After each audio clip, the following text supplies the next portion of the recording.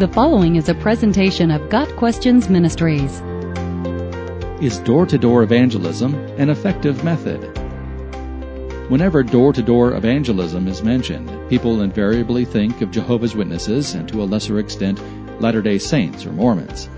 Whereas only a tiny proportion of Mormons undertake 2 years missionary work, all Jehovah's Witnesses, whether baptized or not, are expected to take part in the door-to-door work. They are referred to as publishers. They have to report their activity, which includes the number of hours spent each month going from house to house and in conducting Bible studies with interested people.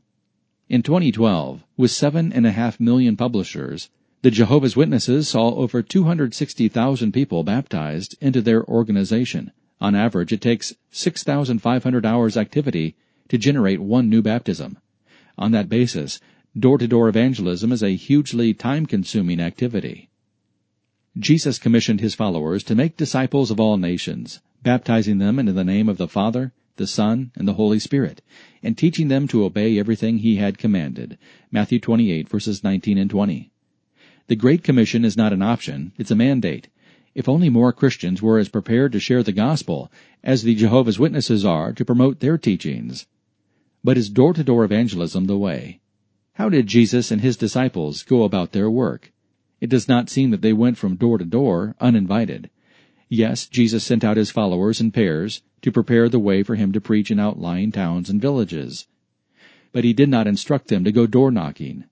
In Luke 10, verses 5 through 7, Jesus issues these instructions. Do not take a purse or bag or sandals.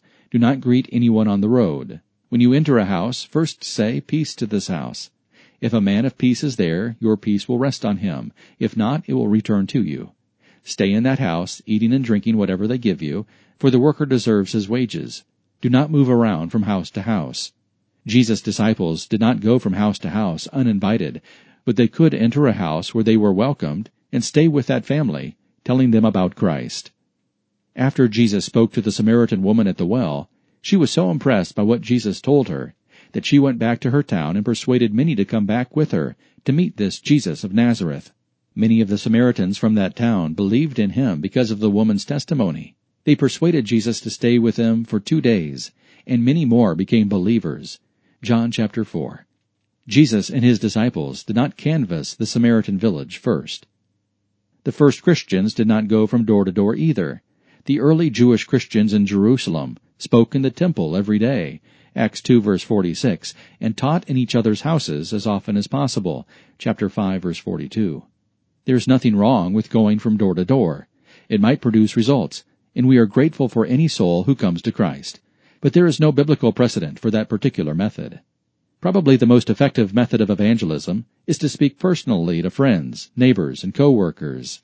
This is the type of evangelism Philip models in John 1, verses 45 and 46.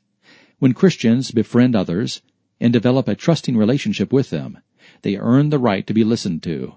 Inviting others to come to church or attend weekly Bible studies in the homes of other Christians is another good way to share the gospel. The way we live is important too. A life of godliness speaks volumes to non-believers about the transforming power of the love of God. A good example of evangelism is the young Jewish girl captured and taken to Syria as a servant for Naaman's wife. The little girl's faith in the God of Elisha prompted her to spontaneously speak of his miracles. Her faith and her concern for Naaman's health resulted not only in Naaman being healed, but also coming to faith in Yahweh. 2 Kings chapter 5. All Christians need to be equipped to share the good news with others. We might not all be teachers and preachers, but we should all be so grateful that we have been saved that we want to tell others and explain what God has done for sinners such as us. Whether we're going door to door, leaving tracts at a restaurant, or engaging in friendship evangelism, we should be sharing the gospel. Jesus commands it, duty demands it, and gratitude prompts it. Got Questions Ministry seeks to glorify the Lord Jesus Christ by providing biblical answers to today's questions. Online at gotquestions.org.